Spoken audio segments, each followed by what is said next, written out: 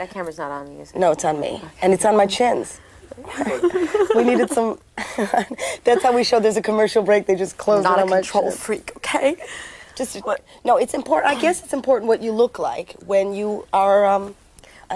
whatever you are, and I am what I am. A creamy, smooth pop icon goddess? Is that what it is? Yes. Once those chins show, you'll be much funnier. Okay. Well, can I just get into the glamour aspect right now? Okay, but let go, really. I'd be so happy if we just got one really lousy angle and I'd say, No! That's funny. That's comedy. It's true, it's comedy. All right. And you can have a much longer career because... Can I be funny and pretty? Nobody's ever done it. That's not true. Who? Lucille Ball was pretty. Yeah, for how long? 15 Couple minutes. Couple minutes? Yeah, right. Anyway, you don't have to be pretty. You're talented. You really are. Okay, fine. Thank you. Yeah. Okay? All right. Now let's... But I'm in Paris in the Ritz Hotel, and I want to be pretty. Okay. All right. But what happens when you're not pretty? I mean, it's not going to happen. It's not going to happen. A lot of jokes. Then you in Vegas, da-da-da-da-da. Remember her? Da-da-da. Then I dye my hair red, and I wear it in curlers all the time. You're listening to MLVC, the Madonna Podcast, the place where nothing really matters except all things Madonna Louise, Veronica Ciccone. Hey guys, it's Tony. Are you ready to jump? Hey everyone, it's Stefan, and we are coming to you live from Madame X in New York City. Yes, we are live on location in the very spot where Madonna recently had her birthday bash. It's really exciting. It's basically like Tony and I are at Madonna's birthday. We just have arrived really, really, really late. Yeah, what did we crawl here? It took us a week. Yeah, there was really bad traffic coming over the bridge, and the line to get into her party, it was down the block, and so yeah, we're finally in.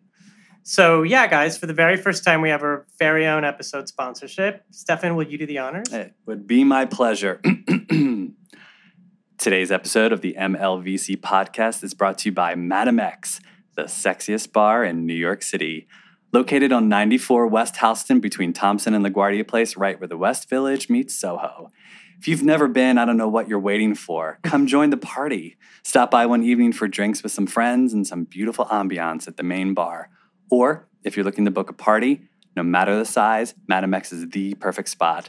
They can reserve a cozy couch for a small gathering of 6 people, or book a private event in one of the super posh party rooms like the Salon Rouge or the Bedouin Lounge for groups up to 150 people. There's even a secret garden area. Did you say secret garden? I did. Which is open year-round, and yes, it's heated in the winter.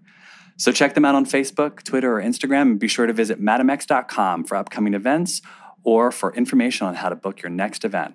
After all, who wouldn't want to say they had their party where Madonna had hers? Well, we've got a fantastic Madonna episode for you all today. I don't think you're ready. Are you ready? Do you think they're ready, Stefan? I don't know if they are ready for this one, Tony, I gotta say. But yeah, I'm ready to dive on in.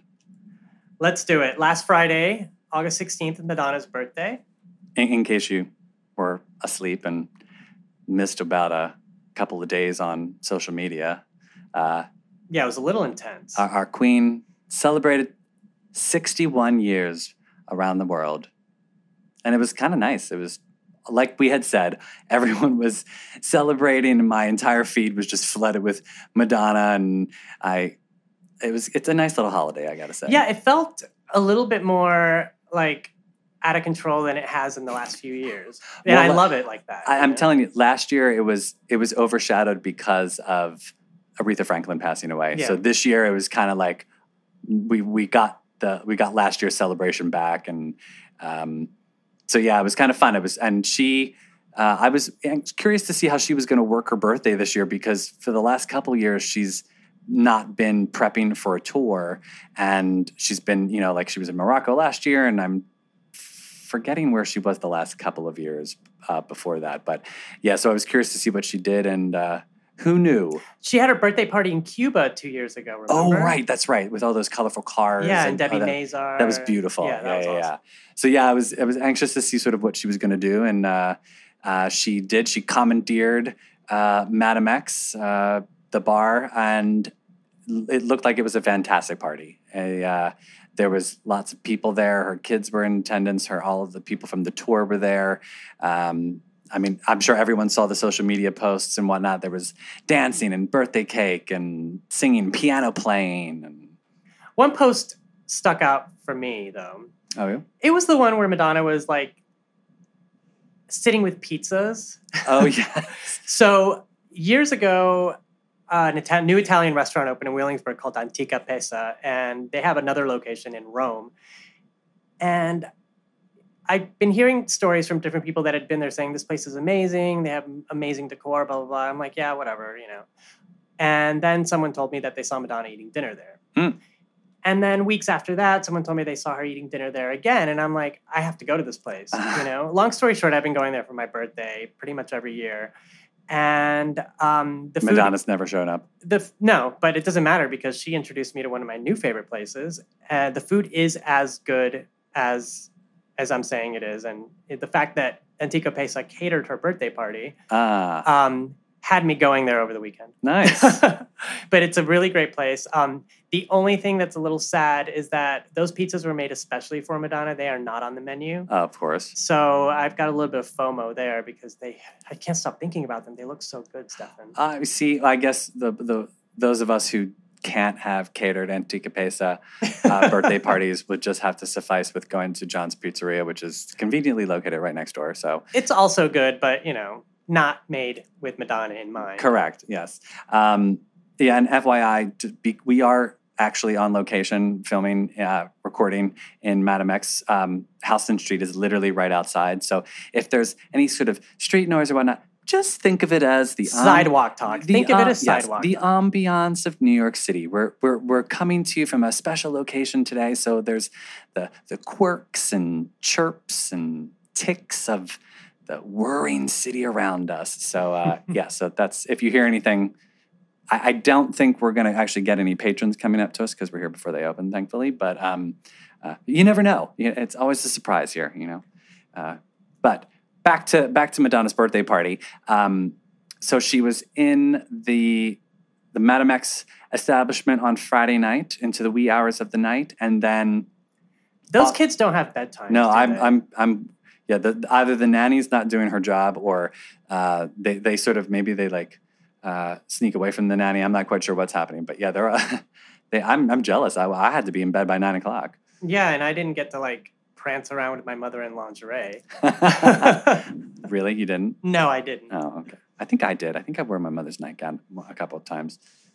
I don't think she knew I was doing it, but I think that's another podcast, Stefan.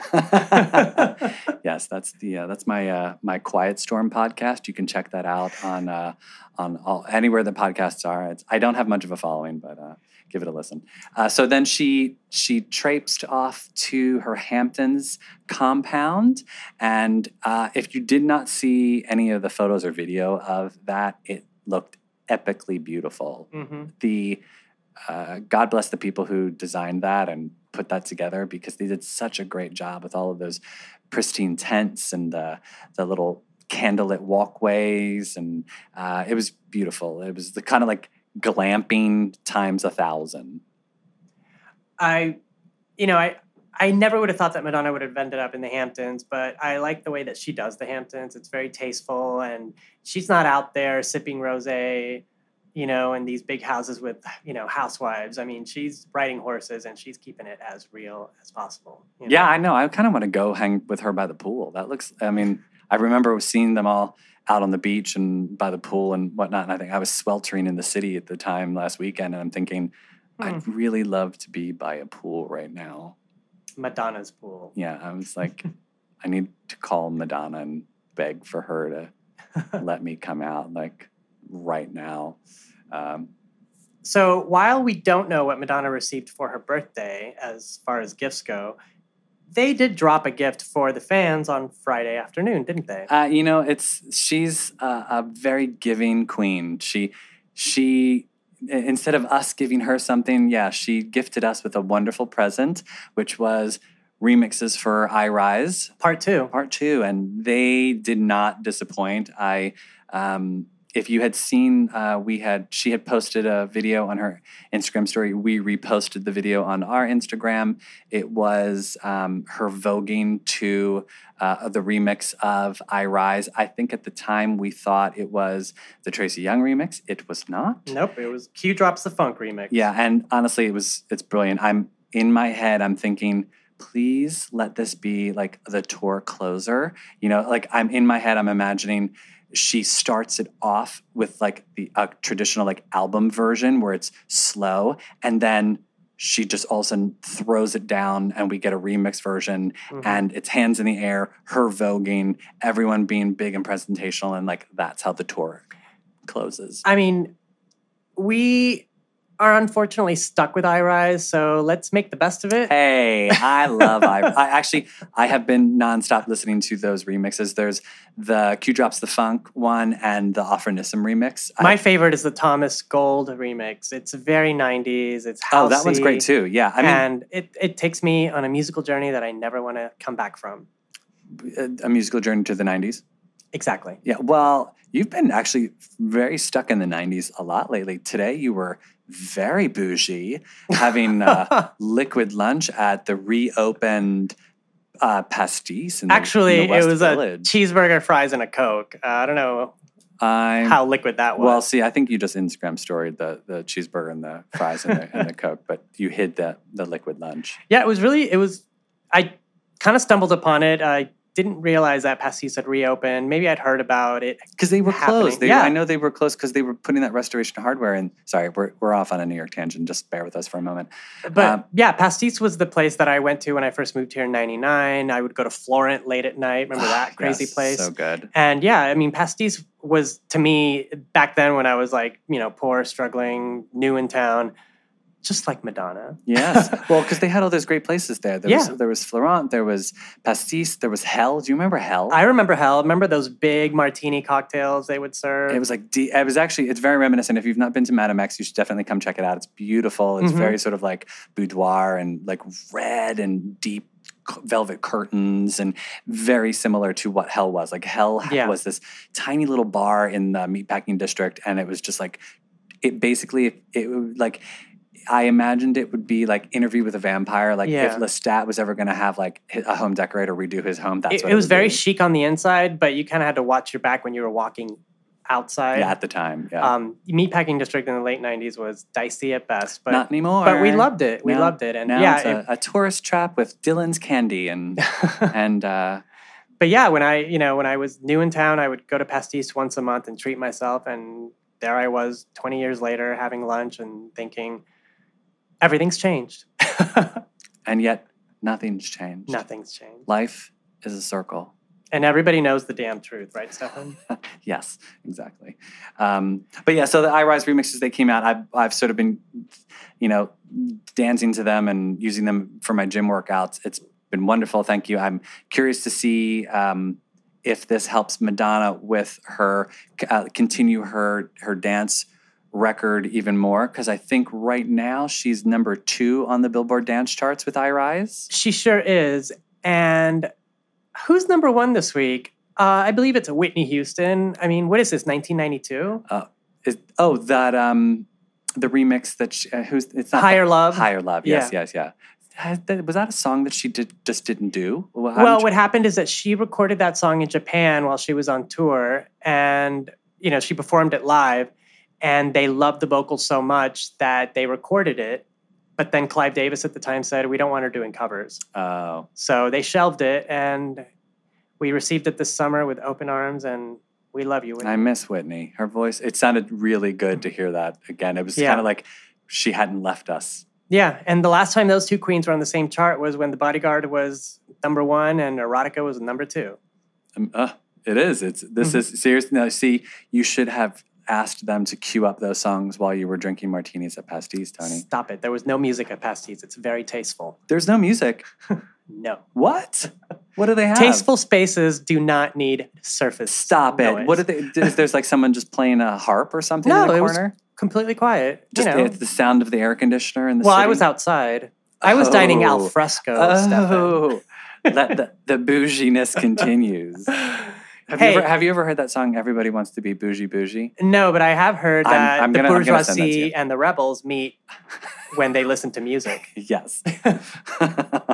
Makes the people come together. Yeah, I'm going to send you that. It's a Gladys Knight song, Bougie. It's called Bougie Bougie. It's so good. It's like disco funk. I wanna hear it. It's really good. So MTV apparently knows the damn truth because they did something unexpected this week. Yeah, so like we had mentioned before, the VMAs are coming up on Monday, I believe. And Madonna is a no-show. Madonna is not in attendance, because she's got no time for that. You know, she's busy planning a tour.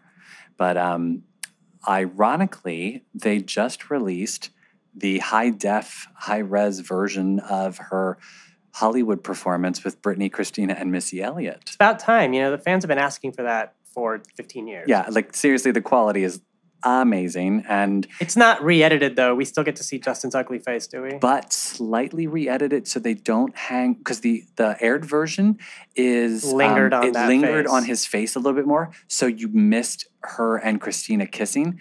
The version that they have now on their YouTube is it shows Justin for a nanosecond and then cuts right back to show Madonna kissing Christina. So Oh my God, can we stop this podcast right now and watch it? Because I have been wanting to see that for a long time. she still does get sort of shortchanged. Mm-hmm. You can tell that Madonna knew the controversy would be bigger with, or at least you think that it seems like it'd be bigger with Britney than it was Christina, because Christina gets a little bit of tongue, but Britney definitely I hated that back then they were pitting Britney and Christina against each other. Christina's the raven-haired slut, and Britney is the cute, innocent blonde. Christina did look kind of trashier with that dark hair. You better take that back. I mean, I think it was a good look on her, but like in that like super, because, you know, next to Britney with this platinum blonde hair, and Britney was much more fair-skinned. Christina comes out like Italian, dark tan, like she'd just come back from the used to call her Mediterranean. Christina Latina. Yeah, exactly. And then the dark hair, and she looked a little, to quote Christina, she looked dirty. Yeah. Well, you know, it was a #1 hit, Dirty. I love that song. I know, me too. And that video, oh my God. So I still think I have to like wash my eyes out after watching that video. I always feel really sweaty. I always take a towel with me, you know? Oh, good. Yeah, it's stealing from the gym. Well, you know, there's a lot of opinions about this performance, but I still think it is one of her top live performances. And Missy Elliott brings it. You know, Missy Elliott, who is the Video Vanguard award recipient this year. Yes. Well, and you know what? It's about time, Yeah. because her visuals, Missy's visuals have been amazing since I Can't Stand the Rain. And good for her. And, you know, and just a sidebar, around the corner on Broadway in Houston, there is a pop-up museum of Missy Elliott. Check it out if you can. Right now? Yeah. Well, really? Yeah. What do they have? I did not go inside. Oh, come But- on, Tony. Well, I mean, I work across the street. They were putting up the signage, and I made a mental note to go I back. wonder if that's sponsored by MTV. Oh, definitely. It has Yeah, to be, it is. right? It's got to be Yeah. a part of it. It's part of the Video Vanguard, which leads me to think, where's Madonna's storefront? right. Where's- We need to know. Well, no, it's coming. Where is the Madame X Museum? It's yeah. I'm gonna petition Live Nation to have another Madame X pop-up store. I'm telling you, put it out there, people. Put the energy out there, and then maybe it shall happen with some like classic finds and some old posters and maybe some T-shirts. And I heard you were supposed to get your Like a Prayer T-shirt, and yet it hasn't arrived. Oh, yet. yeah, the Saga of the Like a Prayer long sleeve Tony T-shirt. has been trying to get his hands on this Like a Prayer T-shirt for like 4 months. Yeah, now? no, I bought it on Madonna.com in March when the 30th anniversary happened, and I thought, wow, I can wear this in 2 weeks. Cut to It's, you know what? It'll be here in time for fall, so that way you can maybe wear it to the Madame X tour, or at least, you know, like a little hayride. I called in July after the pop-up store, and Live Nation told me that they were having problems with Madonna.com shipping merch. And then I said, well, the shirt that I had bought was on display at the pop-up store. I know, I almost got it for you, but I was And like, they said, well, they were probably using that merchandise for the pop-up store. We geez. apologize. So about a week ago, I received an alert from USPS saying that your package is arriving on Friday. Be there to receive it, blah, blah, blah. Friday became Wednesday, and now it's Thursday, and I still haven't received it. He's missed days of work waiting at home for this package, and it just has not arrived. So yeah, apparently they want me to sign for it because it's, precious cargo. I was going to say, it's precious goods, Tony. You've got to be there. Listen, until I'm wearing that shirt, you shall not rest. I will not rest. And like I said, that was the Laggard Prayer shirt, which, I want to own and I want to wear, but right now I'm wearing my Madam X shirt because I still listen to Madam X every single day. I know. It's weird that it's been out in our lives for 2 months now, and I still find, like, listening to it, some songs I find that I didn't listen to when I first started listening to the album, I listen to more now than at first. Like, I think the big songs for me when it first came out, like God Controller, I Don't Search, I Find, those were the ones that I was like constantly addicted to. And now I find like some of the other quieter songs, like Crazy. I mean, I'm loving Crazy when she speaks the Portuguese. It's such a bop. You're just like bopping along. It's so good. Yo Te Amo. It's so good listening to that song. And I'm still, I'm obsessing over Faz Costoso still. Yeah, that's really good. Obviously God Control I have constantly on loop just because it's odd that it's a disco song about a terrible thing, but yet I still find it like anthemic and amazing. And I still love the album, which is great. Yeah, I love the album more every day. I think it's going to be one of my all-time favorite Madonna albums. And I still can't believe that I hated all the lead-in singles as they dropped week by week. I was just scratching my head and looking for mercy, And it, Madam X, I've said this before, it really is an album you have to listen to within the context of, beginning to end. Well, I wouldn't say you hated the songs, Tony. I think you had expectations about the album. I'm putting words in your mouth. I think you had expectations about the album, and maybe the lead-in singles were not sort of establishing the correct vibe for the total album. No, I wanted Vogue, Rescue Me, Holiday, and Live to Tell is a ballad. So, because interestingly enough, when I heard Dark Ballet for the first time. You hated it. I was a little upset because I wanted God Control. And I was just not happy getting Dark Ballet. But now I love Dark Ballet. Yeah, me too. I think the sound of it, I love how unconventional it is. When I first heard it, I was like, just give me disco. I just want a disco song. Yeah, and that song caused a lot of fans, especially with the accompanying video, it caused a lot of fans to just throw in the towel because, it wasn't the package that we wanted. If you're going to do a video and a single, Madonna, we want you to be dancing, screaming, and shirtless men in the room, Oh, well, this isn't Express Yourself, but no, but I think... Or Girl Gone Wild. But I do, if I was negative in any way during the rollout of Madam X, all of that has changed. All is forgiven. I know I was. You went through a lot of plates during that time. I think you've gone to Bed Bath & Beyond quite a few times during the rollout of Madam X because you were just breaking dishes left and right. Actually, back to my bougie roots, because I work above Crate and Barrel, I was actually buying the broken plates at Crate and Barrel. Oh my! You would just go down the Crate and Barrel and break the display plates. Yes. That's how bougie Tony is. He just, yeah.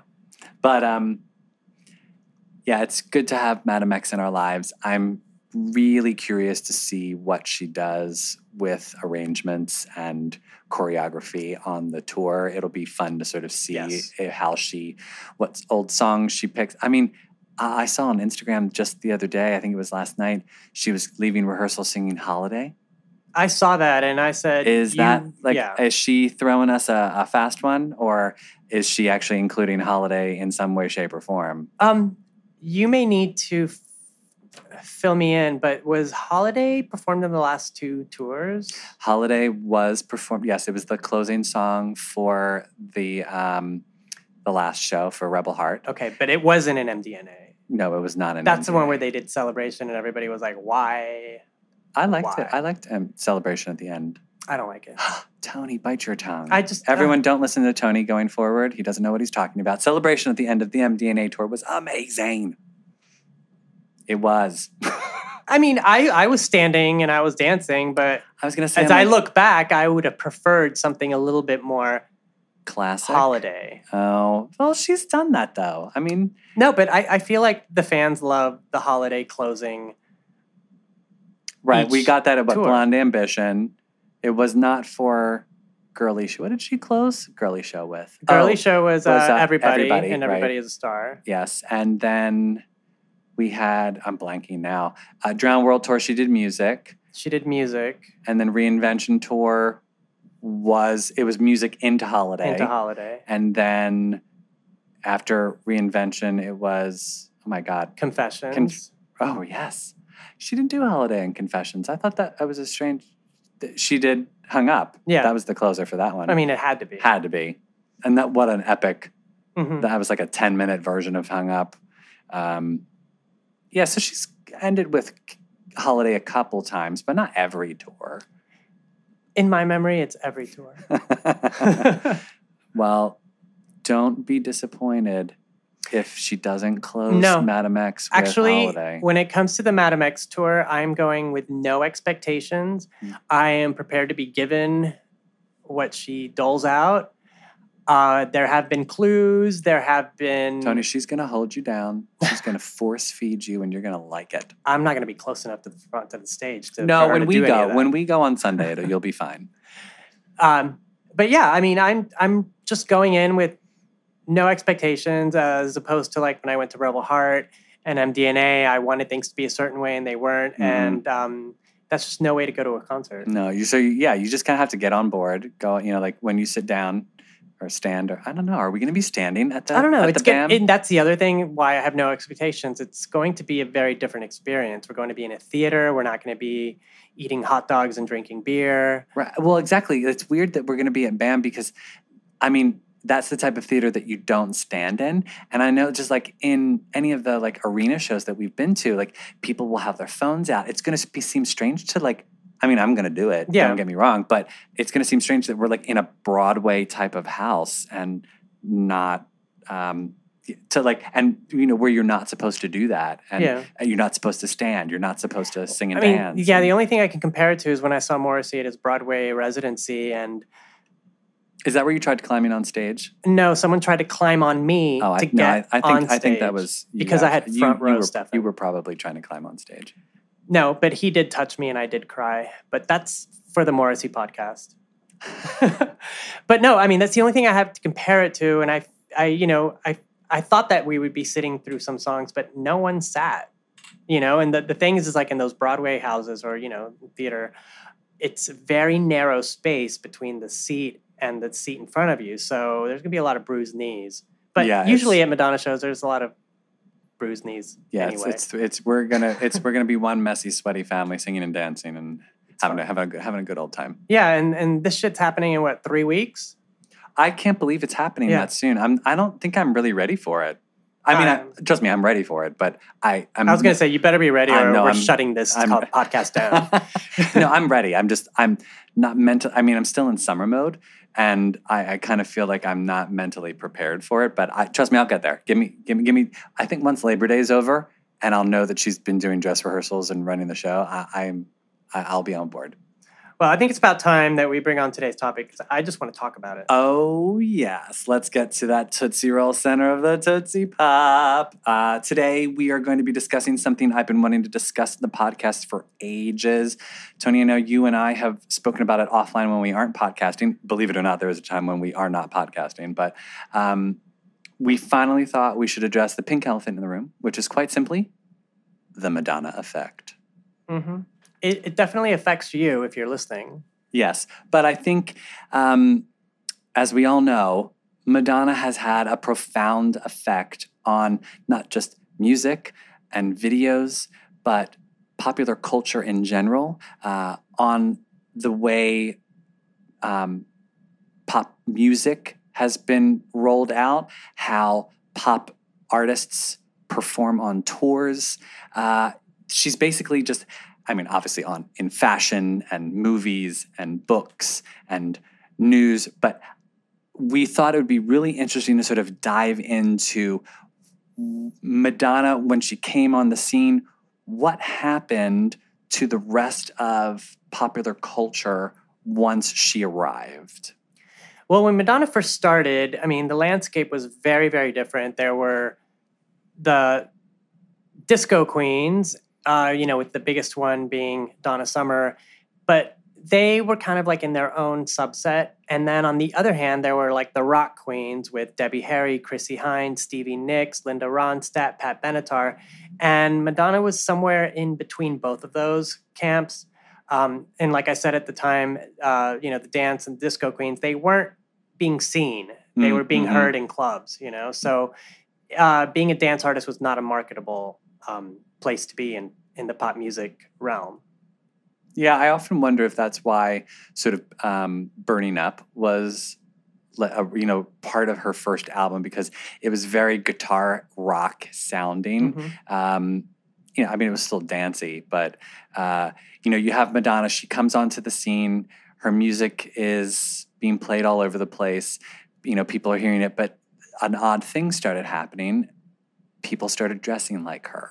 It was the height of the 80s fashion, and, young women and girls all over the place were showing up to her very first tour dressed just like her.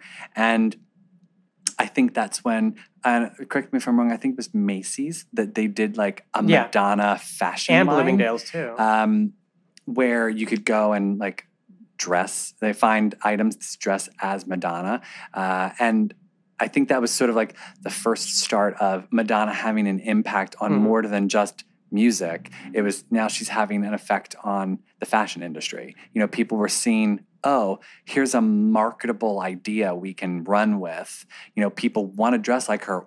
Why not come out with a fashion line and let people buy the clothes that we want to have them wear? I have this crazy video that I'll post on our Instagram page, which is a Madonna lookalike contest from Bloomingdale's back in 1984. It's hilarious because it's all these girls from Long Island with their accents, And yeah, I'm not even going to replicate those accents. I'll let you guys. I kind of want to hear that though.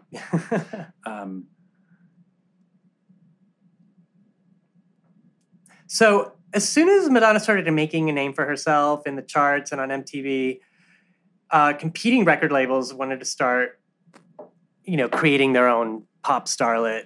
Well, of course, they see someone who's very successful, and they're thinking, hey, let's get our own version of this and make some money off of somebody else. Yeah. And, for a lot of people, the most natural progression was to work with the people that Madonna worked with. Of course. So, like, for example, I'm thinking of Mark Kamens, who was actually the DJ that Madonna slipped her tape to at Danceteria. And, she launched his career as a producer, as a commercial producer, because he produced Everybody and a couple of other songs on the self-titled debut album. But he went on to, produce tracks for everyone, you name it. If they were doing dance music in the 80s, there was probably a Mark Kamens remix that was done at Danceteria. And, back then they also used to kind of remix on the spot. They would bring in musicians, people, playing trumpets, or people, playing keyboard while the track was being remixed by the DJ on stage. So it was kind of a different thing. And, I wish that we'd get a chance to hear some of these Mark Kamens live remixes, but I don't think they exist anymore. So for example, there was a young black singer named Shane who sounds a lot like Madonna. She was supposed to record Into the Groove. Madonna wrote that for Mark Kamens to produce for on MCA Records. She didn't get the song or the contract because Madonna decided that she loved that song so much it was going to be, part of the Desperately Seeking Susan promotion. And good call on her. Yeah, it was a good call. Sorry, Shane, but you just didn't quite make it. Oops. I also, I'm going to post a playlist of all of these artists that I'm talking about. Shane has a song on there called Mr. Telephone, and please tell me what you think of her voice, because I think she has great voice, but it's also Madonna's voice. Right. Uh, Well, right. And I think that's the thing, like in the early 80s, once Madonna got famous, you started seeing a crop of artists popping up who were sort of similar sounding to Madonna, not just in voice, but in like the sound of the music. You know, like you had someone like Samantha Fox or Taylor Dane or Sheena Easton, or then like even late 80s, you had someone like Paula Abdul. You know, like these were people who, now again, they were, you know, an artist in their own right, and they weren't doing stuff that was identical to Madonna, but Madonna sort of opened the door to allow them to be in the room. Right. It allowed, it gave record companies that were completely male dominated. It gave them kind of like the carte blanche to like put money behind a female solo artist, to, you know, put money behind her videos, you know, try to, you know, launch a promotional tour, that kind of thing.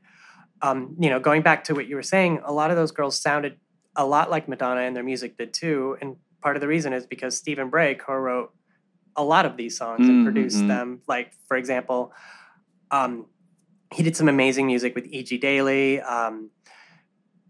another artist named Regina, a one-name artist with an Italian background, who had a song called Baby Love, which I am obsessed with. And it was recently in the second episode of Pose. And that, I mean, for years, I thought that was a Madonna song. It, you know, it just... because it sounded so much I heard like it. I heard it. They played it on the radio all the time. I heard it. And I remember when I actively started buying Madonna records, you know, like 12 inches and stuff like that, I was always looking for Baby Love. And then finally, this guy rolled his eyes at me at the record rack in Houston, Texas. And he said, "That's not Madonna. Oh, it's Regina." And I'm like, same difference. Imagine. Where's Regina these days? I don't want to know. I don't want to talk about it.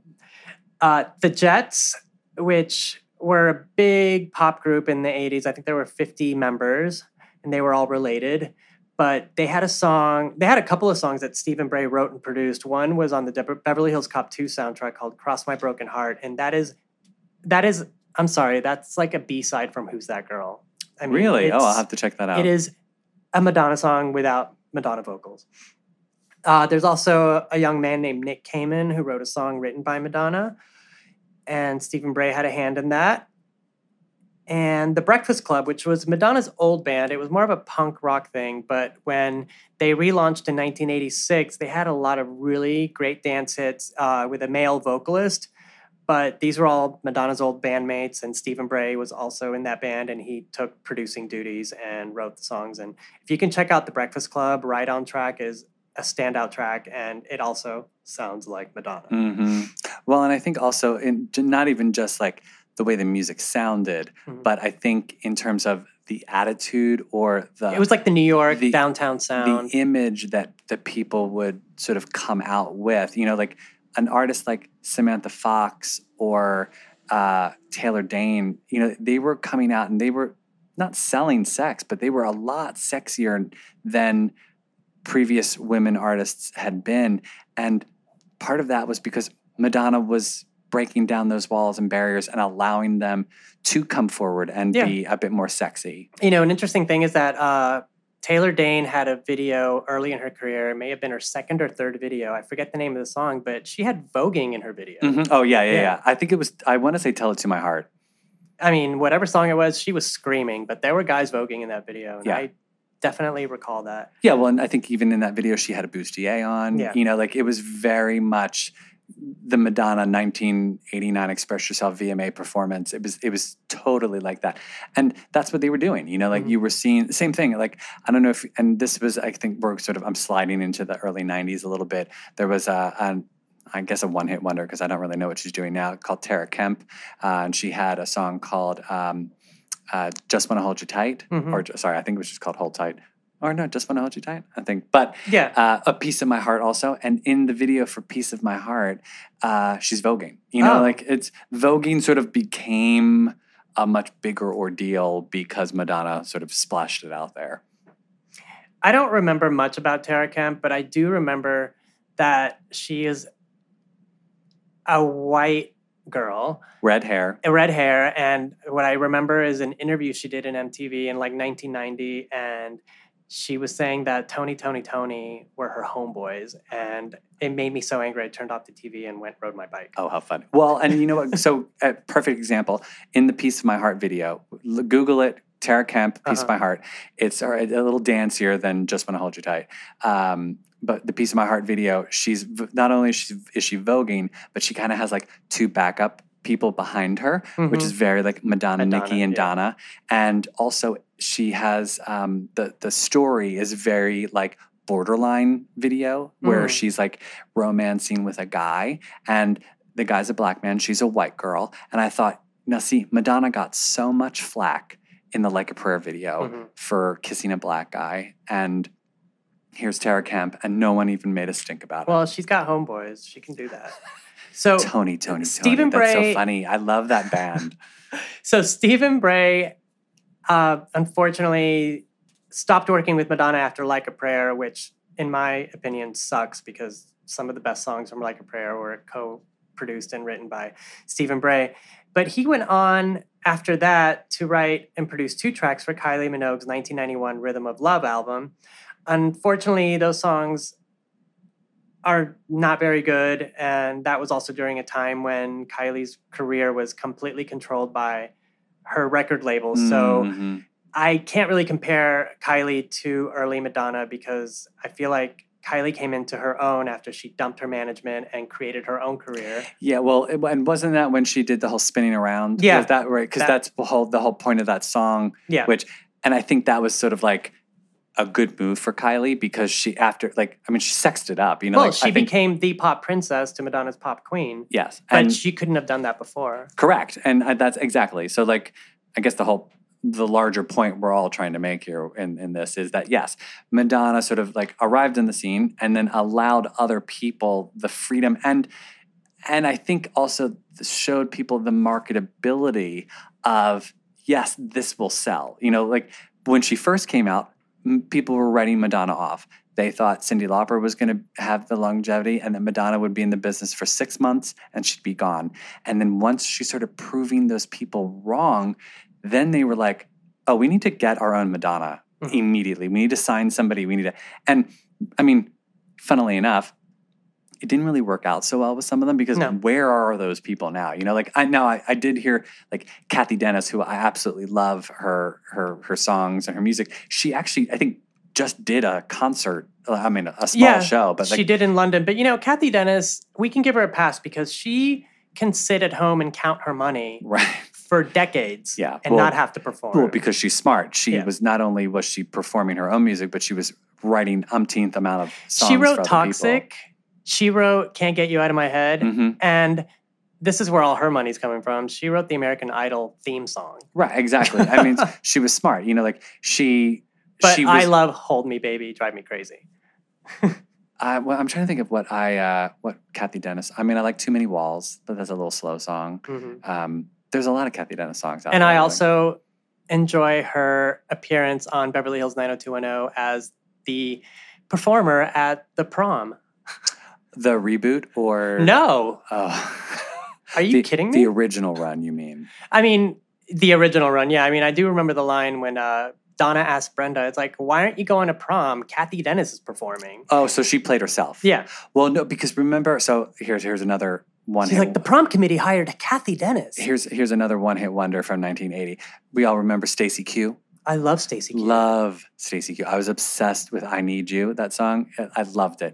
And remember, she did Facts of Life. She was on 2 episodes of Facts of Life. And she played Cinnamon. Right. She didn't play herself, which I thought was so strange that they would have her sing Stacey Q songs, but not as herself. I'm like, I think they were trying to launch her as an actress. But it just seems strange. Yeah. Like if you're going to have Stacey Q on your show and sing her songs, but have her play Stacey Q. You know, like it was weird. That just brought up a very embarrassing memory that I had hidden away for years. About Stacey Q? Well, yeah, I remember when because Facts of Life was on Saturday nights, and I remember that came on, and I jumped up and I called 4 people to tell them that Stacey Q was on Facts of Life. Call me back.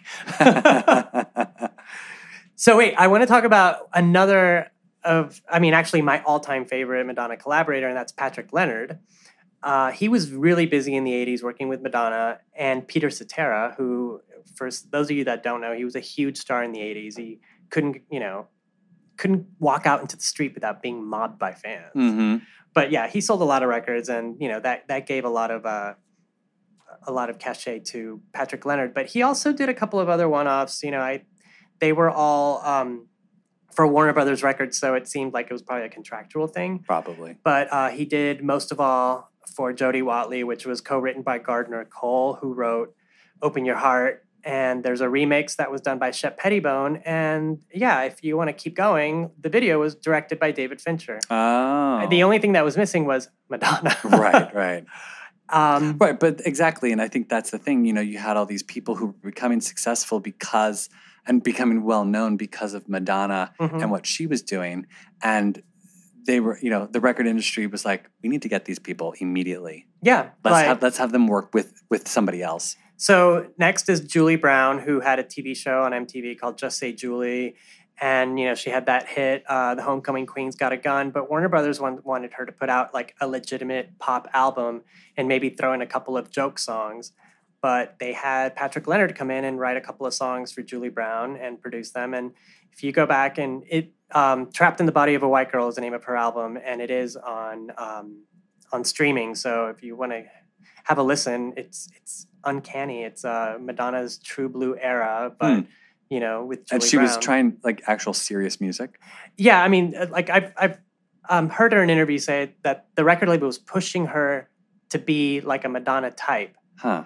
And they had her dressing like Madonna. And Well, I mean, because I know she did that infamous like the Truth or Dare knockoff movie. yeah, but that was years which later. was like meant to be a joke. Yeah, that was about like. But they actually were trying to make her seriously. Like, Yeah. that's so weird. Yeah, if you listen to the album, like I said, it's available on streaming. You'll understand Why it didn't work. by song. No, it works for me. Oh. It's a great album, but they just didn't know how to market it. I remember the videos they shot on MTV were just the joke videos, like Homecoming Queen's Got a Gun or Girl Fight Tonight. I mean, for me, Julie Brown was always like her and Weird Al Yankovic. Like they were just like parody artists. Revisit. She is a brilliant artist. Huh. Seriously. I will definitely look into that. So another Patrick Leonard collaboration was with Donna DeLore. This was a song that Madonna wrote, probably for Like a Prayer, and they gave it to Donna DeLore, and Patrick Leonard produced it, and it's really great. It has a great remix. I wish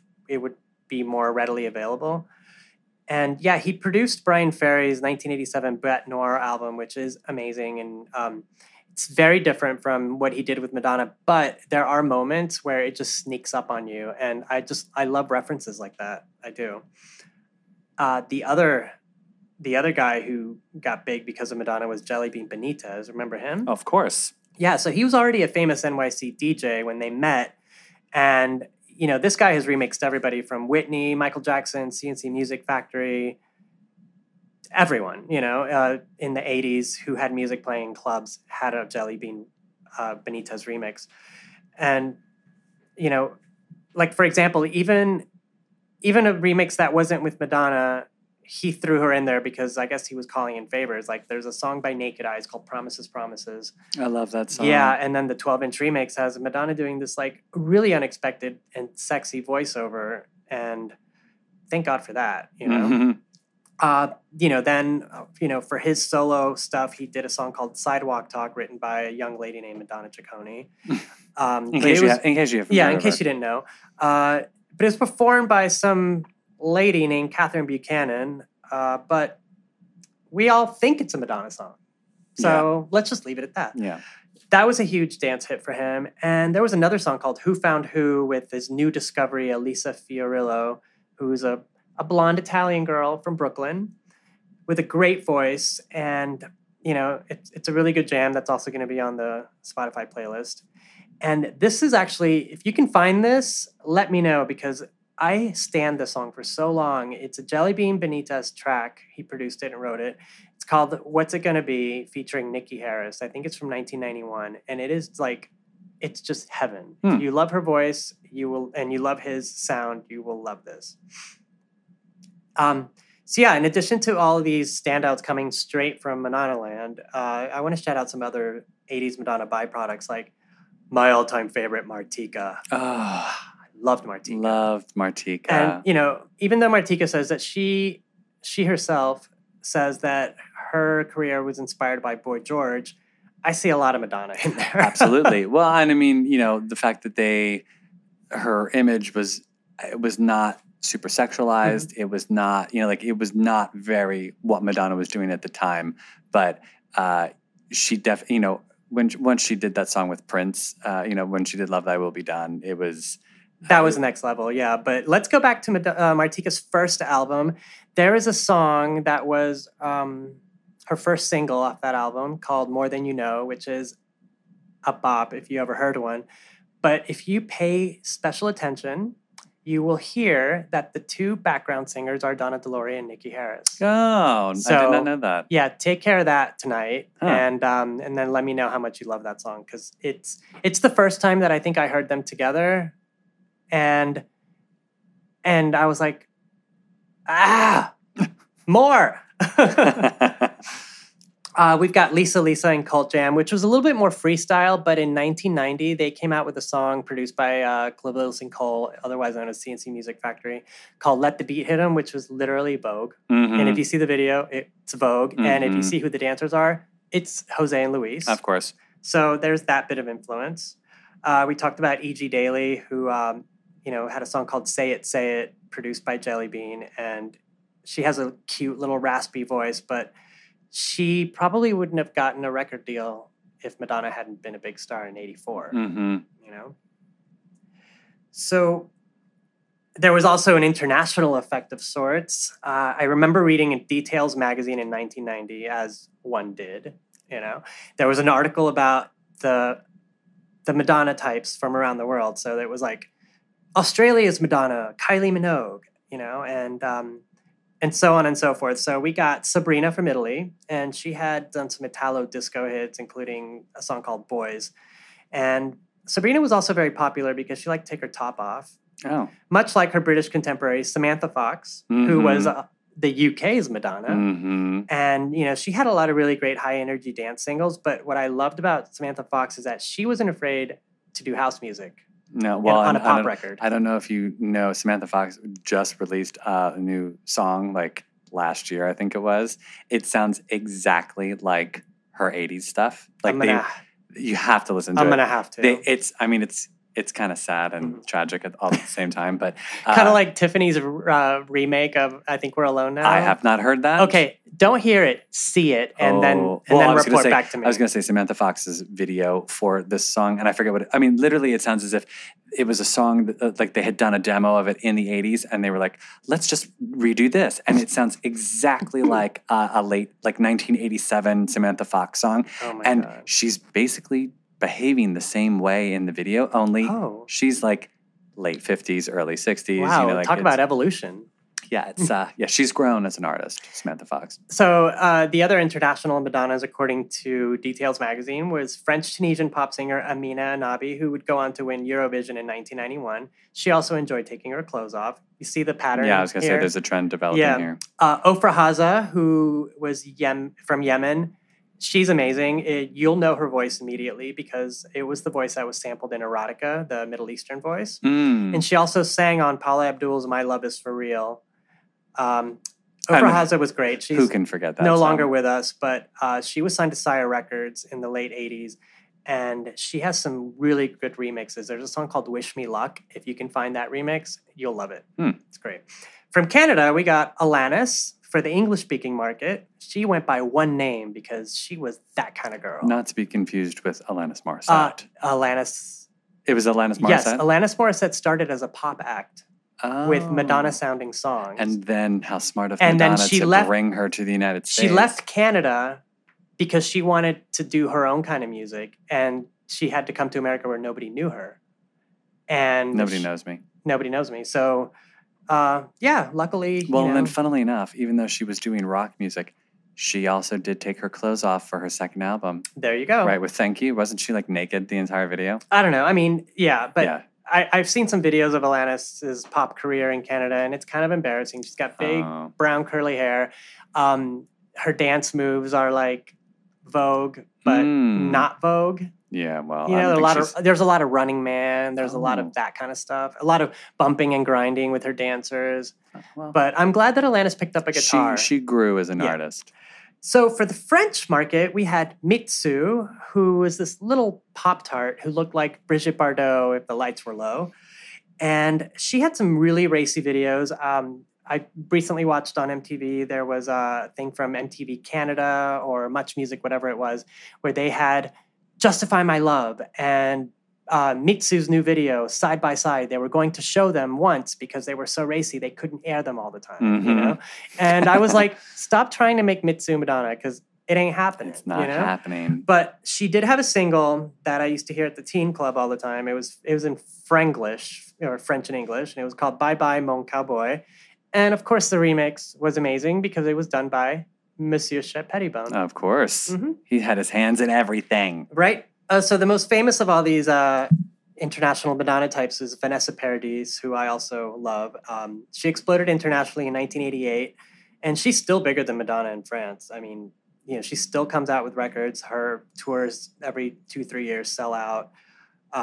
The only thing is that when she started in 1988, she was 14. So it She was, has a little bit of a jump on Madonna. well, it was a little problematic as far as like, Oh, because she would take her clothes off? she did not until later, but Oh, her, good you for know, her. her second album was written by Serge Gainsbourg, who was that old French pervert. Mhm. And you know, the thing that got her to be compared to Madonna is that the lead single Tandem, the video had her, you know, singing in, you know, very sexy clothes, but she was dressed, but everybody around her was naked.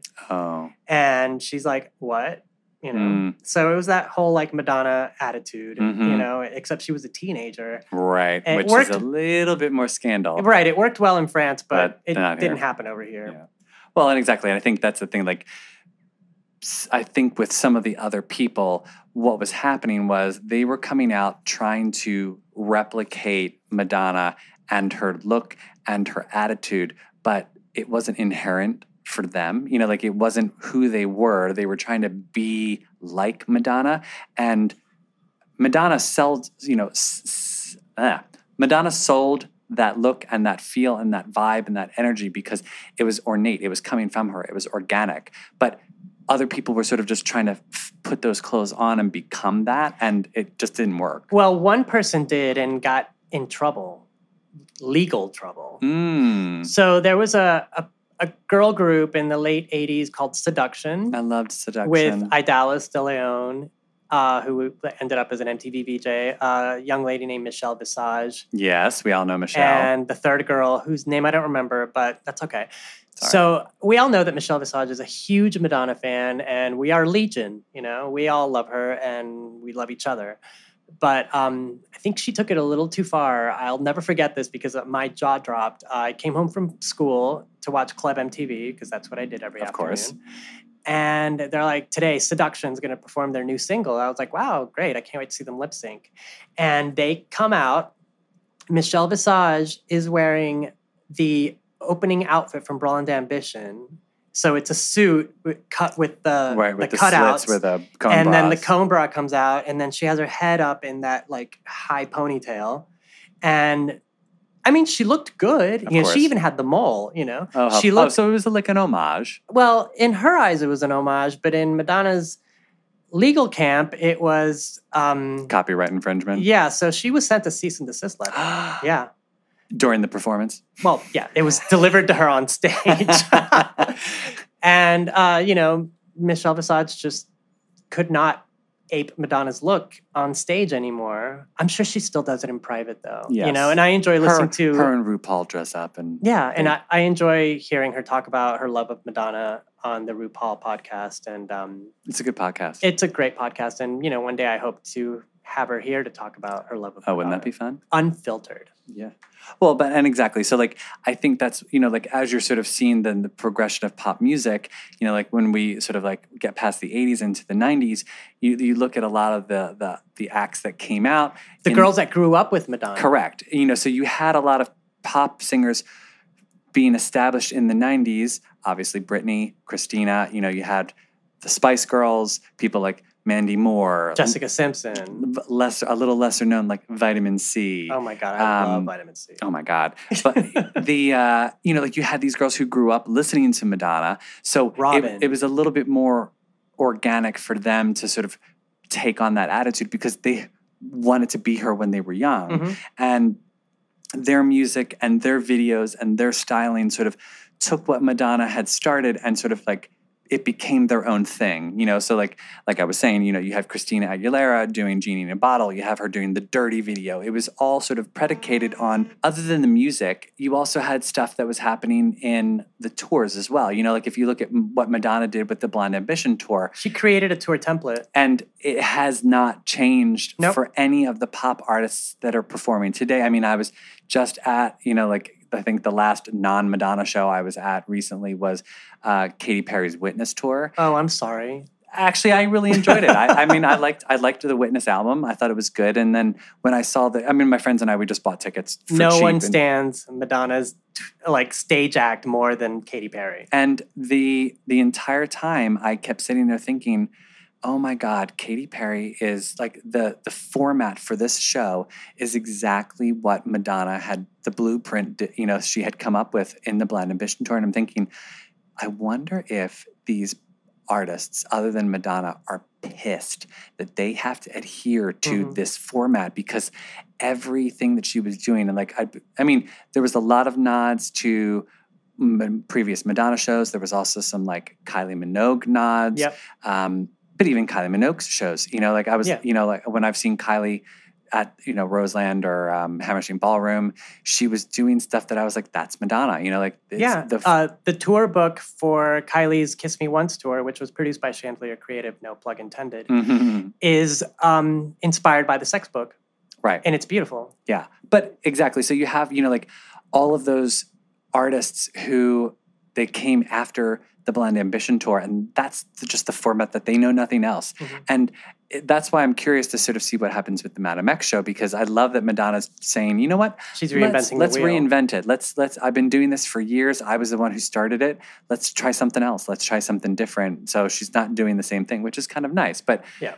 And then, just not even music and tours, but, in terms of the blueprint for how an artist conducts their career, where they're not just involved in music, but they're also then doing either television or they're doing movies or they have little makeup line. Exactly. Makeup or perfume or a clothing line or whatnot. Like all of these ideas for what to do with an artist all started because Madonna was trailblazing those things herself.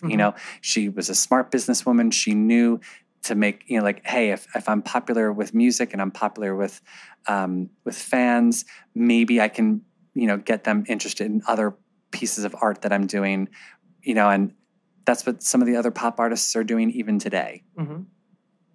I totally agree. The only one who's not really following that template is Pink. I did go see her live, and she flew across Madison Square Garden. And she didn't really have skits or sections or segments. It was literally like, I'm on stage and I'm singing and I'm about to fly. Right. Which was really refreshing because, seeing people like Britney trying to do a Madonna set piece just doesn't really come off the same. Right. Yeah. But I thought it was interesting. I had read something, fiction writer and journalist Rodrigo Frazan, he had commented saying that Madonna just as a pop star is as inappropriate as saying Coca-Cola is just a soda. Madonna is one of the classic symbols of made in the USA. Oh, absolutely. But, it's funny to sort of she's had books written about her. She's had, there's courses at certain colleges that talk about her, women's studies classes cover the effect she's had on women's movement in the United States. It transcends just popular culture. She's helped women's movements and fighting for women's rights. And she does a lot of this behind the scenes too. Yeah, I mean, it's not like she champions it in her music and in what she says on stage, but she's doing stuff behind the scenes, and she doesn't always need to take credit for it. But I also love I had read a quote from Lynn Spiegel. She's the Frances E. Willard Professor of Screen Cultures of the School of Communications at Northwestern University. Oh, yeah, I know her. Of course, who doesn't? She had wrote that Madonna intervened America's notion of sex, gender, and power. Madonna publicized her appropriation of the unspoken and taboo areas of America's moralistic rhetoric and capitalized on it through the scandalization and titillization of the consumer. It's just fun to sort of like hear what other people sort of think and say, and she expresses that in much more complex wordplay than I ever would. No, it's absolutely true. And this is most evident when you see Madonna as an artist in the 80s, you know, bordering on cute, you know, with Santa Baby, with True Blue, with Cherish, and then cut to 1 year later, walking down a hallway in a Parisian hotel, Justify My Love. Nobody saw that coming. Yeah. And it was shocking and it was shocking. Exciting all at the same time. All at the same time. Yeah, I got in trouble for that. Oh, who didn't? That was something you watched after the parents went to bed. Well, I went and bought the videotape and I hid it under your mattress. Well, no, I hid it in my room, but then I had left it in the VHS player. Someone pressed play. Oh, no. And the flash of nipple just caused an earthquake in my home. I'm like, that was nothing, you know? Yeah. Wait, it's like, if only they had known then what was coming in the sex book. No, it was the 1991 equivalent of like your parents seeing your browser history, you know? Except it was a flash of nipple. Yeah. In a Lenny Kravitz produced song, you know? 90s.